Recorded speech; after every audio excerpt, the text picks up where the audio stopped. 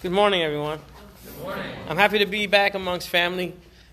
Interesting enough, on the drive over here, my wife says to me, "Would you like living here?" And I said, "A few years ago." Do it, Lord. I said, "A few years ago, absolutely not. Nowadays, maybe." He's absolutely correct. There's a lot of people. Anybody who knows me knows that I have a very small circle of friends. My buddy Nate over there, he's one of my best friends. I don't take too many people in my circle. It's very tight. But, the few guys that I take into my circle, they're very close to me, and I love them to death, and I would do just about anything to them. And the truth is, they've always poured loyalty into me, so I pour loyalty into them. I'm just that type of person. And so I'm thankful for him and his family always. I'm thankful for you guys. This is just my second time being here, but I feel like I'm amongst family. As you can see, we've got an addition to the family. Shortly after I left here on Sunday, the next Monday in the Tuesday morning, so at night, her water broke and she had the baby at about 4 a.m. on Tuesday. Oh my goodness. So it wasn't very much longer. I prayed before we came out here and I said, "Lord, just hold back the baby until I'm done preaching." And God heard my prayers. So I'm thankful for that. Once again, I'm happy to be here with you guys. I failed to tell you guys last time that, currently we attend Calvary Chapel, Williamsburg, in Williamsburg, Virginia. We're part of the Calvary Chapel movement. If you guys don't know what that is, if you guys ever seen the movie, the Jesus Revolution movie, it's based on Greg Laurie, who's a Calvary Chapel guy. That's how we refer to ourselves, Calvary Chapel guys. And Chuck Smith, who was played by Kelsey Grammer. He's the founder of the Calvary Chapel movement. So you've got a Calvary Chapel in Gloucester. I saw on the way over here. You've got one in Gloucester, Newport News, Virginia Beach, Williamsburg, Richmond, all over the place. We attend the church in Williamsburg. And my pastor is Pastor Tom Hallman, who we've been with since about 2018. So I failed to inform you guys of that last time, and I apologize. All right, so as you guys, some of you guys may know, I know he knows, I know Nate knows, I am a huge history buff, especially church history. Now, our Catholic friends would say that the more you study church history, the more you become Catholic. I disagree completely. I feel like the more you study church history, especially early church fathers, the more Protestant you become. Because you start to see how a lot of the things they did, we still do today. So, that being said, this might be a little dry in the beginning, but stay with me, please. I promise you, it'll tie in and you guys will be very encouraged at the end of this. Stay with you. Yeah, stay with me. Also, on October 31st of 1517, a guy that nobody knows by the name of Martin Luther wrote to his bishop, Albrecht von Brandenburg, protesting against the sale of indulgences. So in other words, the Roman Catholic Church was saying, if you give us money, you can go to heaven. And you can pray for people to go to heaven. Just give us money. And Martin Luther, while studying the Word of God, said, "No, this is incorrect. I have a problem with this." He enclosed in his letter a copy of his disputation on the power and efficacy of indulgences, which came to be known as the 95 Thesis, if anybody ever heard of that. And he nailed it to the door at Wittenberg, right? And it was a proclamation. And that was the beginning of the Protestant Reformation. What people don't know is that, a lot of people don't understand, is he was not trying to start a new church. What he was trying to do is reform the church to what it was before. That's why it's called the Reformation. And Protestant means in protest. So the Protestant Reformation was in protest of what the Catholic Church was doing in order to reform the church back to what it once was. And what was he basing that on? He was basing that on what he found in the Scriptures. Amen. And through the Protestant Reformation, we came up with, maybe you guys have heard of it before, these 5 key principles of what we believe Christians should adhere to. And what they call, the 5 solas of the Reformation. Does anybody know what those 5 solas are? Sola Scriptura is one. That's correct. All right. Solo fide. That's right. Which is faith alone. Right? So we have... What is it? It's Latin. Latin, that's right. They're Latin. So you have Sola Scriptura, which means Scripture alone, which I'll get into in a little bit. Solus Christus means Christ alone. Sola Fide, which means faith alone. Sola Gratia, which means grace alone. and soli Deo gloria, which means glory to God alone. Now, just in case, I'm not a Calvinist. I am not Reformed, and I'm just saying that out there. And I'm encouraged because I had a conversation with the pastor prior to, and he was saying some things like, okay, well, you know, I said, the message might be a little Reformed sounding, but trust me, it's not. Just stay with me, okay? So, Sola Scriptura, 2 Timothy chapter 3, verse 16 through 17. All Scripture is breathed out by God and profitable for teaching, for reproof, for correction, and for training in righteousness, that the man of God may complete, equipped for every good work. Now, oftentimes we'll be accused of people who are Sola Scriptura, meaning what? That the Scripture alone is our primary authority. It's not our only authority, because obviously if you're driving down the road and you get pulled over by a police officer, they have authority over you, right? It's not our only authority, but when it comes to life and spirituality, is our primary source of authority, is the Scripture. Oftentimes, us as Protestants will be accused of worshiping Scripture, and that is not true. We don't worship the Scripture, but we do know that if you come to me and you say this, this, and this, and God said this and this and this, if it don't say it in the Word, I don't care. Amen. And we have to be like that as Protestants, and we have to be like that as Christians. We have to say, by what standard? By what standard? What is our standard? Our standard is the Scripture and the Scripture alone. Amen. Because everything that deviates from that leads to all kinds of different things, and we don't want any of that. 2 Peter chapter 1, verse 21, for no prophecy was ever produced by the will of man, but men spoke from God as they were carried along by the Holy Spirit. And we know that the Word of God comes from men inspired by the Holy Spirit, right? So this Word is what we have that has been given to us that we know is the Word of God. Anything else is a maybe, right? Anything else is a maybe. But we know for sure that if we stay in the Scriptures, we've got the Word of God. So that is our argument for Sola Scriptura. That's the primary argument for that. Solus Christus. This is a given, Christ alone. John 1:1. In the beginning was the Word, and the Word was with God, and the Word was God. John chapter 1, verse 14.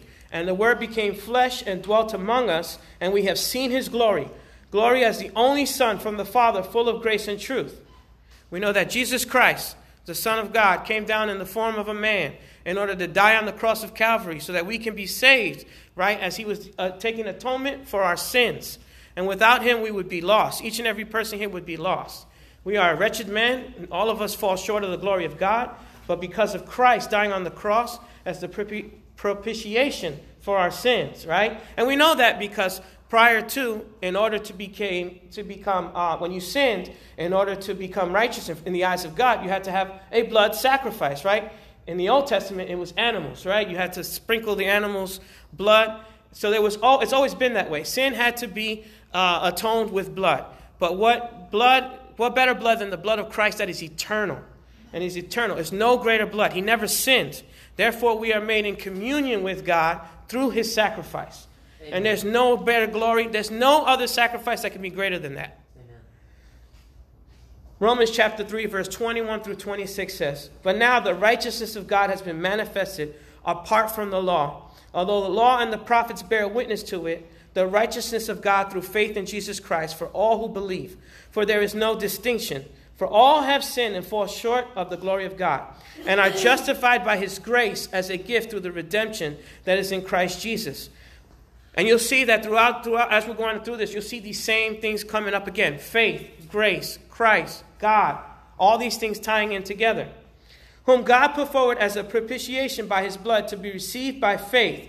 This was to show God's righteousness, because in His divine forbearance He had passed over from sins. It was to show His righteousness at the present time so that He might be just and the justifier of the one who has faith in Jesus. Amen. So we are found what? We are found just in the eyes of God through the propitiation of Jesus Christ. Yeah. And there's no other sacrifice that can be made like that. We as sinners, if you stop and think about all your shortcomings, all your failures, all the times that you have failed God, all the times that you have failed your parents, your wife, your children, and you say to yourself, all the times that you have sinned, all the things that maybe nobody else has known, but you can lay it at the foot of the cross. You can lay it before Christ, and He can take those things, and you can be made just, and you can be made righteous in the eyes of God. Amen. And there's nothing greater than that. Yes. Nothing that no man can do, no woman can do, no pastor, nobody else next to you can do that can be as great as that. And we praise the Lord for that. Amen. We praise God for that. Sola fide, faith alone. Philippians chapter 3, verse 9. And be found in him, not having a righteousness of my own that comes from the law, but that which comes through faith in Christ, the righteousness from God that depends on faith. Oftentimes the Roman Catholics will say, we do a works-based thing because we're depending on faith. And that, they accuse us of still doing works-based. We try to separate ourselves from them by saying we don't do works-based things in order to be reconciled to Christ. And they say, yes, you do, because you're always talking about faith and how you have to have more faith and you have to do things by faith. But we know that the Scripture tells us that faith comes from where? Faith comes from the Lord. So it's not a work on our own. It's a work of the Holy Spirit within us. Right. That when we become saved, right, we have this faith that is growing in the Lord and through the Holy Spirit, and we become closer to the Lord. So it's not a work. It's a trust in the Lord. And that is what we're talking about when we're saying faith alone. How far does faith alone get you? Faith alone gets you to a just position in the eyes of God, because you know that it's nothing of your own. And oftentimes we struggle through life because we say, I don't know how to fix this. I don't know how to get through this problem. I don't know what it's going to take for me to be happy, or I don't know what it's going to take for me to get better or more righteous or more holy. And we have to understand that it's not of us. We have to lean on the Holy Spirit, and we say, Holy Spirit, I don't understand how I'm going to get to this position. I need you to get me there. And trust in the Lord and have faith that he will take you to that place. Yeah. Just imagine the apostles as they're going to these other places, these other countries, and they're preaching the gospel into places that they've never been before, people that they've never seen, languages that they've never heard. And having to travel to these places and say, I'm going to take the gospel message to these people, right? They had to have faith. Right. They had to in order to do the things, the job that God had called them to do. And it's incumbent on us as believers in order to step out in faith as well, because God calls us to. God calls us to make disciples of all men. And you know what that takes? That takes courage and that takes faith. Amen. Galatians chapter 2, verse 16. Yet we know that a person is not justified by works, like I was saying earlier, of the law, but through faith in Jesus Christ. So we also have believed in Christ Jesus in order to be justified by faith in Christ and not by works of the law. Because by works of the law, no one will be justified. Why is that? Because no one can complete the law perfectly. It's impossible. It's impossible to complete the works of the law always. But God, in his omniscience, gave us the law for what purpose? He gave us the law so that we could know what sin is. And we could recognize sin in ourselves, in our lives, in our hearts. And that we can turn from that to who? To Christ. Because in the Old Testament, if you read the stories of the Old Testament, you read the story of the Israelites and the Jewish people, they always fell short. They always fell short. Why? Because they couldn't complete the law perfectly. They never could. And what we see in the examples of the Old Testament, instead of them turning to God, they turn to works-based actions, right? They turn to their neighbors, they turn to the pagan religions, and they start adopting that. They start pulling up Asherah poles. They start sacrificing children to Molech in order to try to become righteous in the eyes of God. Works-based, right? And it's constantly, and that's the nature of humankind.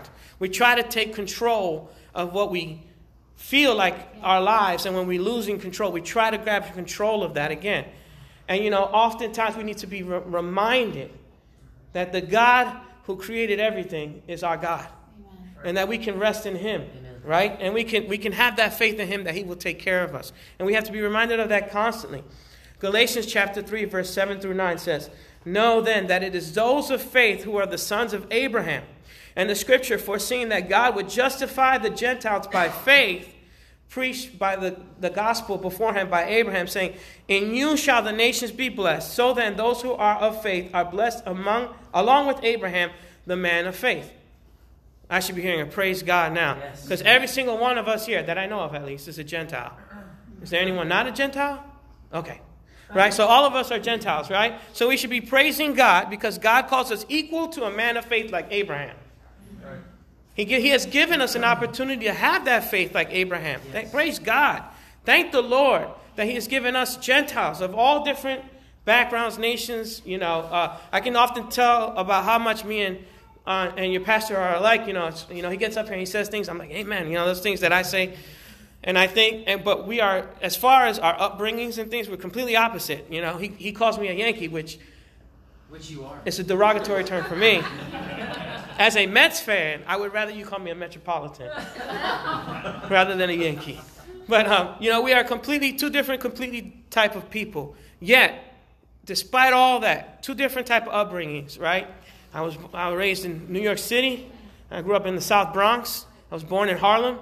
And two completely different types of upbringings. But still in all, when I met him, our spirits spoke to each other, right? And we knew. It said, here's a man of God, he's a man of God. And honestly, at the time that we met each other, we were both in a transition phase in our lives. Both of us transitioning out of positions that we were in. He had a working in a pastor role. I was working in an associate pastor role. And we were both finding ourselves at a crossroads in our spiritual walk, and where God was leading us to other places. I would say we were fairly young men still, in our 30s. But, God took us and united us in a position where we learned from each other. And I'm thankful, for brothers like him, that I can see that, the Lord is moving in him in a position where, he's stepping out in faith. And there were times where, he called me and he said, I don't know what I'm going to do. We spoke, and there were hard times for both of us. When at the end of the fire department thing, we both got injured on the job, and we both lost our jobs at the same exact day. Yeah. And I remember saying to him, we were sitting there and they were pulling people in the office. And I remember he's such a positive guy. Then he says, they pulled one of the girls in first, and I said, hey, man, I think they're going to fire us. And we were sitting out in the field, all of us, and it was like four or five of us. All the injured people. Yeah, all the injured people were sitting in the field, all 4 or 5 of us, right? And everybody was in white shirts that day, and I looked around, and I was like, I don't have a good feeling about this. And he looked at me, and I said, hey, man, I think they're going to fire us. And he was like, no, man, they're probably just going to counsel us and help us. And I was like, okay, he's trying to give me like a positive spin on things.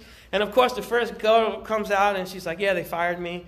And I was like, well, this is probably happening. And we talked, right? And I think I was the last one to go. And I was angry. I was upset. And I remember being very upset. And after he went in, he came out with a smile. He said, hey, well, let's get lunch after this, And I was like, okay. And I went in there very angry. And I had worked for the city of Hampton for years before that. So it was just a linear. I was a sheriff's deputy before going into the fire department. So I had, in my mind, I was like, I'm upset. I'm going to tell them A, B, C, D, and I'm going to let them know this, that, because I'm upset. And, on the way in there, I just remember the peace of the Lord coming over me and just being like, this is fine. And I sat in front of the chief, and he looked at me and he said, you've been here long enough. You know what this is about. And I said, yeah, I know what this is about. And he was like, all right, well, it's nothing personal.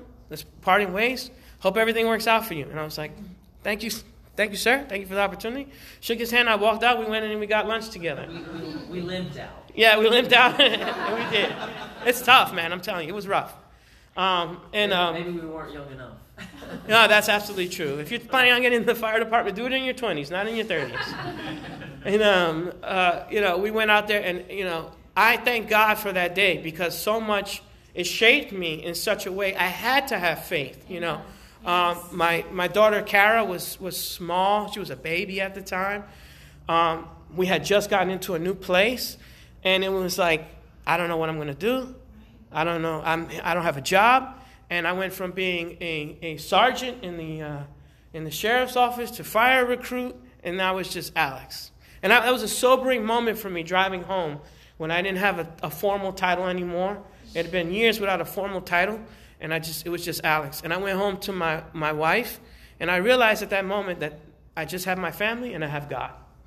And I knew that I was going to be okay. And the Lord took me from that to someplace better, and we've been doing better ever since. And they called me. I don't know if they called you, but they called me. They didn't call me. They called me They called me about a month later, and they said, hey, you're a really good EMT. We think you make a fantastic paramedic. We can work on the fire stuff, but we want you back. And I was like, thanks but no thanks. And the guy was like, what? And I was like, yeah, thanks but no thanks. And I hung up, and that was it. And I'm thankful because it put me in a position where I had to have faith in the Lord. Yes. I'm thankful for that opportunity that happened because at the time, it felt like the world was crushing in on me. It felt like I didn't know what to do. It felt like I was at my weakest. But, the Lord took me to better positions, even, spiritually within the church. He moved us into Calvary Chapel, which, we've been blessed ever since then. And I know that God has been moving in us to do something else. And I'm praying on the Lord that he continues to help us in that path. We've had some discussions in prayer about what the next level or the next step that God wants to take us to. But I can only do that through faith in Christ. I can only do that if I trust in the Lord. I can only do that if I because I am not a people person, believe it or not. I'm not a people person. But for some reason, people are drawn to me. And that's my lot in life, right? If it was up to me, and you could ask my oldest daughter would tell you without a shadow of a doubt. If it was up to me, I'd sit on the sofa all day long by myself. And I'd be very content.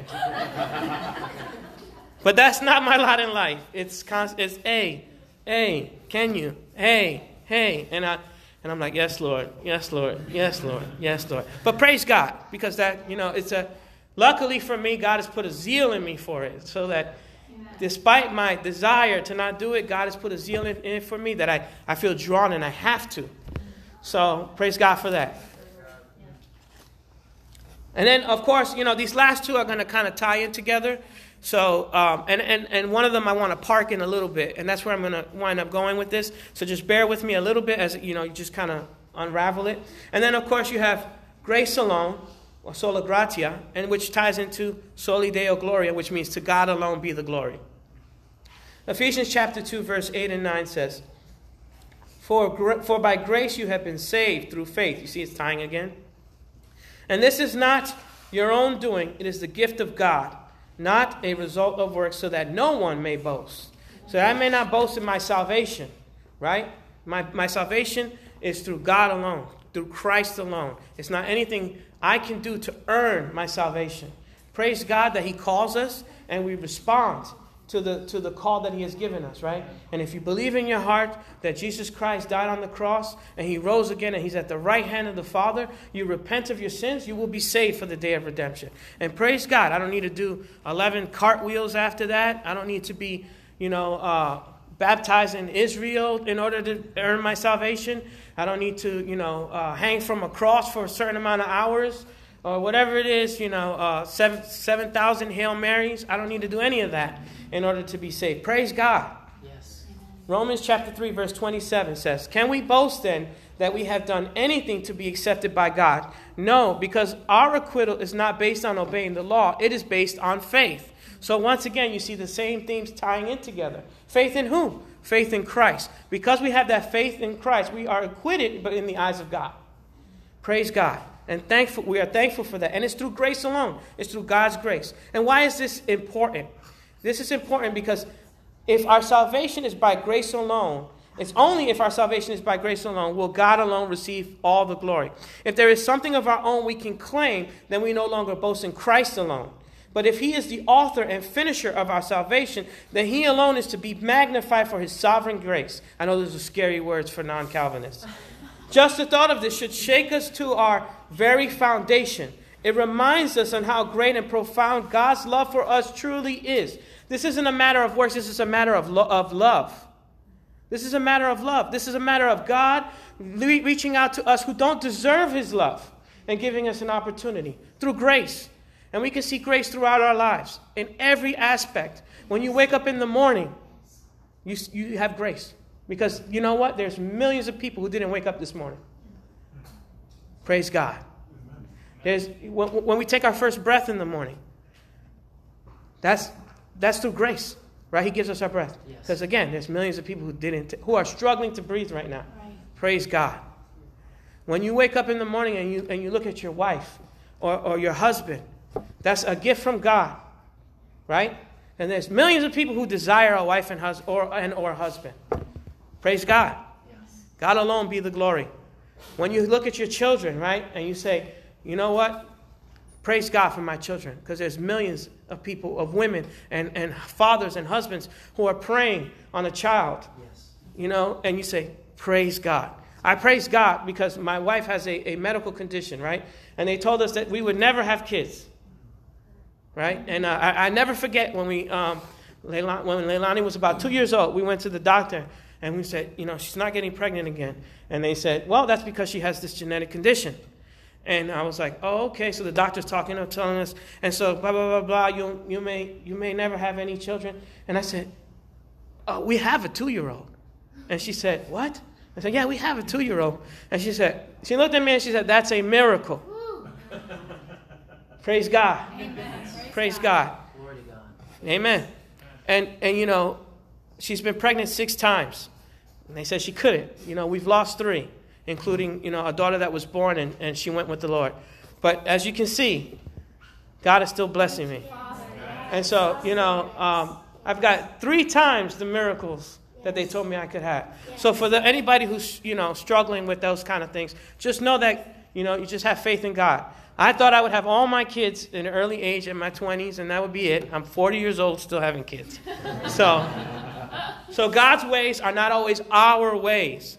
But we have to have faith. But I always knew we would have children. And I always knew we would have more than Leilani. There was a time when Leilani was 8 years old before we had Kara. And there was a time where my wife said to me, she said, you know, I'm comfortable if it's just Leilani. And I said, no, we're going to have more. Amen. And it happened. And here we are. Now we've got three. So I praise God for that. Praise God. And in all these aspects throughout your life, these things that you see, you can say, praise God. Through God's grace, these things happen. It's God's grace alone that He graces us with His favor. We don't do anything to deserve His grace because we always fall short. But thankfully, He continues to give us grace, including those suffering times. And it's hard to remember that. And it's hard to think of that. Because through those suffering, God may be pouring His grace into you. So why? So that you may lean in more on Him and not on yourself. And we have to be reminded constantly that it's God's grace that brings us here. And when you're going through those sufferings, sometimes you say, you know what? Like Paul said, take these away. But sometimes He's getting you there for a reason. He's trying to shape you. He's trying to mold you. You know, and when I got fired from the fire department, why, Lord? Why? Why would you do this to me, Lord? Be still. I have a plan. And if it wasn't for that, I wouldn't be blessed like I am now. So we can look back. Hindsight is 20/20, right? We can look back and say, thank God. But at the time, you're struggling. But God, even in the suffering, is working through you. Even through the hardships, the trials, He's working through you. Through His grace, He's calling to you. So just know that if you're struggling, it's by His grace that you are suffering. And we praise God even through His sufferings. The Bible says that our hearts are deceitful and desperately wicked. Jeremiah chapter 17, verse 9. And that there is none righteous. No, not one. There is none that understands. There is none that seeks after God. Romans chapter 3, verse 10 through 11. Paul says this in Romans chapter 7, verses 15 through 25. For I don't understand what I am doing. For I do not do what I want. Instead, I do what I hate. So what is he talking about? The sinful nature of man. But if I do what I don't want, I agree that the law is good. But now it is no longer me doing it, but sin that lives in me. Remember who's telling this. We're talking about Paul, who wrote the majority of the New Testament. This is him having an honest conversation, writing an honest letter about where he is spiritually. Oftentimes we don't do that with ourselves. We're not honest with ourselves, and we're not honest with those amongst us. We're not honest with our brothers and sisters. And it's hard sometimes to kind of take down those walls and let people in. Yes. But we have to be mindful that, you know what, there's no example of Christianity or even, God-fearing alone.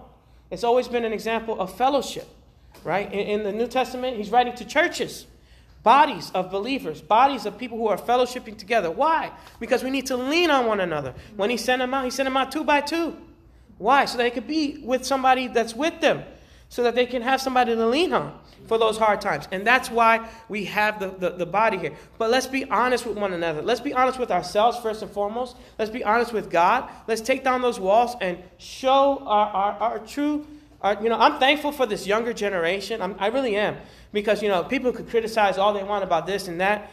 But I have never seen a generation, especially of the men, that is just so honest with their feelings, their emotions, and what they're going through. You know, I work with Navy guys, and they're pretty honest. You know, I've had guys come up to me and say, hey, man, I've been gone because I was in the hospital because I tried to commit suicide. And I'm like, wow, like, that's very honest. Me as a guy who's born in the 80s, you know, told to be, you know, got to hold that in a little bit. I probably would never tell another random guy that I was in the hospital because I tried to commit suicide. But I'm actually envious of that type of honesty. I'm actually envious of that type of genuine openness that they have. So I'm thankful for that. This next generation of men is open with their shortcomings. Whereas, you know, my generation and older tend to put up this wall like we're hardened men. You know, we're men, guys. And there's something to be said of value there, too, you know. There's some value there where, you know, we scrape our knees and we get up and we keep on moving, you know. That's our generation. But there's also something to be said about the genuineness of being open that I value. And we see that here in what Paul's saying. He says, for I know that nothing good lives in me, that is, in my flesh. For I want to do the good, but I cannot do it. For I do not do the good I want, but I do the very evil I do not want. Now, if I do what I do not want, it is no longer me doing it, but sin that lives in me. So I find the law that when I want to do good, evil is present with me. For I delight in the law of God in my inner being. But I see a different law in my members, waging war against the law of my mind and making me captive to the law of sin that is in my members. Constantly reminding what? That we are always in a spiritual battle. We are always in a spiritual war, constantly. And this is why it's important to lean on God's grace. And understanding that Paul, knowing this, is writing this down for me and for you so that 2,000 years later we can be reminded that we fall short. And that, you know, when we have our shortcomings, it's not, you know what? I give up. No, because what are we doing when we do that? We're devaluing God's grace. Yes. We are devaluing what the sacrifice that Christ did on the cross for us. We're saying it's not sufficient. Right. When we're trying to take up his cross and do it in our own lives. Amen. And make a way in our own lives. We're saying his grace isn't sufficient in our lives. And we have to be reminded that he is the God who did this for us. And his grace is sufficient. So then he says, wretched man that I am, who will rescue me from this body of death? Who will rescue him? Christ alone. Thanks be to God through Jesus Christ our Lord. So there you go again. You see what? Solus Christus, right? And then he's doing what? Soli Deo Gloria. The same thing. I myself serve the law of God with my mind, but with my flesh I serve the law of sin. So he tells us what? We all fall short of the glory of God. We are human beings. And we make mistakes. We have errors. We go through life and we sin. But we have to be reminded that God's grace is still sufficient in our lives. And I think that's the message that I came here to bring, is that we need to lean on God's grace. Oftentimes we hear messages about what we should be doing and what we need to be doing. And that's all great and that's true. And we need to be reined in order to be good disciples, to go out and disciple others. That stuff is great. But also we need to be reminded that God is still an omniscient God. He's an all-knowing God. He's an omnipotent, all-powerful God. And he can do those things for you. He can make those miracles happen in your life. Amen. And we also have to be okay if he doesn't do the miracles. If the miracle doesn't happen, we have to be okay with Christ and say, you know what, there's a reason why God hasn't led me down that path. Maybe it's for my benefit. Maybe there's something in me that he's taking me down the road. Maybe I have to help someone else down the road with that same issue. Maybe it's a matter of time. God is going to give you the miracle, but he needs you to wait in the time. And you need to be patient because he's molding you through his grace. He's molding you into the Christian that he wants you to be. But you need to be patient and wait on the Lord. Because oftentimes we want to grab the reins and just run. But he's teaching us to be patient. Maybe he's bringing you that wife or that husband that you've been waiting on for so long. But you need to be patient because God is molding you as a believer and as a Christian in order to bring you that perfect person for you. But Paul doesn't leave us there. He doesn't leave us there just wondering and in this downtrodden state. Look what he says in 2 Corinthians chapter 12, verse 7 through 10. Even because of the extraordinary character of the revelations, therefore, so that I would not become arrogant, a thorn in the flesh was given to me, a messenger of Satan to trouble me, so that I would not become arrogant. I asked the Lord 3 times about this, that it would depart from me. But he said to me, what? My grace is enough for you. For my power is made perfect in weakness. So then, I will boast most gladly about my weaknesses, so that the power of Christ may reside in me. Therefore, I am content with weaknesses, with insults, with troubles, with persecutions and difficulties for the sake of Christ. For whenever I am weak, then I am strong. Praise God. Praise God that when they're insulting you for loving Christ, you can lean on His grace. Yes. When you have the troubles that life is giving you, praise God because of His grace. When they persecute you, which, trust me, the persecution is coming. When they persecute you for Christ, praise God for His grace. When there's difficulties for the sake of Christ, praise God because His grace is sufficient. Because I am made whole through my weaknesses. Because you know what it does? It forces you to lean on the Holy Spirit. It forces you to lean on Christ. It forces you to be reminded that God is a sovereign God. And that He knows all things. And He knows my ending, your ending, everyone's ending in here. And forces us to put our trust in the Lord. So that being said, the individual application for us here in the church today, the individual application of grace is that every day we breathe, we have grace. Conviction of our sins is grace. Yes. He's allowing us to be reminded that what? That we fall short and we need Him. We need Christ. Right. Repentance is grace. The ability to repent before the Lord is His grace. To be reminded that we fall short and say, Lord, I need you. I have fallen short. I have done it again. I have fallen flat on my face, and I need you. That's God's grace. Because it forces us to turn to God. So what does this tell us corporately? Corporately, it tells us what? If God has given us as a corporate body grace beyond measure, right? We should be extending that grace to one another. Yeah. So the same way that God has poured grace into you, you should be pouring grace into others. And that's hard and that's difficult, especially because we don't think like everyone else. I tell my wife all the time, she says, but I don't understand why this person doesn't do this. And I'm like, because they don't think like you. And it's okay. Well, I don't expect everybody to do things that I would do because they don't think like me. They haven't done the same things I do. They don't know the same things I do. And we have to be understanding of other people in that realm. One of my favorite all-time preachers, my favorite preacher of all time, Jonathan Edwards. I know, people are like, oh, wait a minute. But he's my all-time favorite preacher, right? He has a preaching called On Charity and Its Fruits. And when I read this message, it changed me profoundly. And I'm just going to share a bit of it, and I'm going to touch on it a little bit. So this is a quote from his preaching, and he's talking about charity amongst brothers. And when I say charity, it's not giving. He's talking about grace and forgiveness. We're talking about a guy who's been dead for a long time. So meanings of words mean something different back then. So when I first read charity, I thought he meant giving, but that's not what he's talking about. First, consider frequently your own failings, by which you have given both God and man occasion to be displeased with you. All your lifetime you have come short of God's requirements, and thus justly incurred His dreadful wrath. So each of us deserves what? God's wrath, because we have fallen short. And constantly you have occasion to pray to God that He will not be angry with you.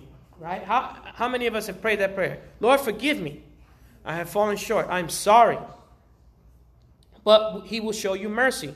And your failings have also been numerous towards your fellow men. How many times have you failed other people? You haven't lived up to their expectation. Your wife, your husband, your kids. I know I have. And have often given them occasion to be angry with you. Your faults are as great, perhaps, as theirs. And this thought should lead you to not spend so much of your time in fretting at the motes in their eyes, but rather to occupy it in pulling the beams out of your own. So we have to be reminded that we have fallen short of others too. And that when people fail us, we have to be gracious towards them, just as God is gracious towards us. Amen. Because we have all fallen short. Very often, those that are most ready to be angry with others and to carry their resentments highest to their faults are equally or still more guilty of those same faults. So what is he trying to point out? And this is my biggest takeaway from reading that, is that if I'm judging somebody else, right, or something that they're doing, if I've been guilty of that, I have to give that person the same kind of grace that I would expect them to give me, and the same type of grace that I would expect the Lord to give me. I have to pour into those people. If not, I'm a hypocrite, because I've been guilty of those same actions. And so those that are most apt to be angry with others for speaking evil of them are often most frequent in speaking of evil of others. We've all been guilty of that. And even in their anger to vilify and abuse them. If others then provoke us, instead of being angry with them, let our first thoughts be turned to ourselves. And let it put us on self-reflection. And lead us to inquire whether we have not been guilty of the very same things that excite our anger, or even of worse. Thus, thinking of our own failings and errors would tend to keep us from undue anger with others. Essentially, let's be considerate of others, because God has given us grace. We have fallen short. Therefore, we should be mindful of others when they fall short on us.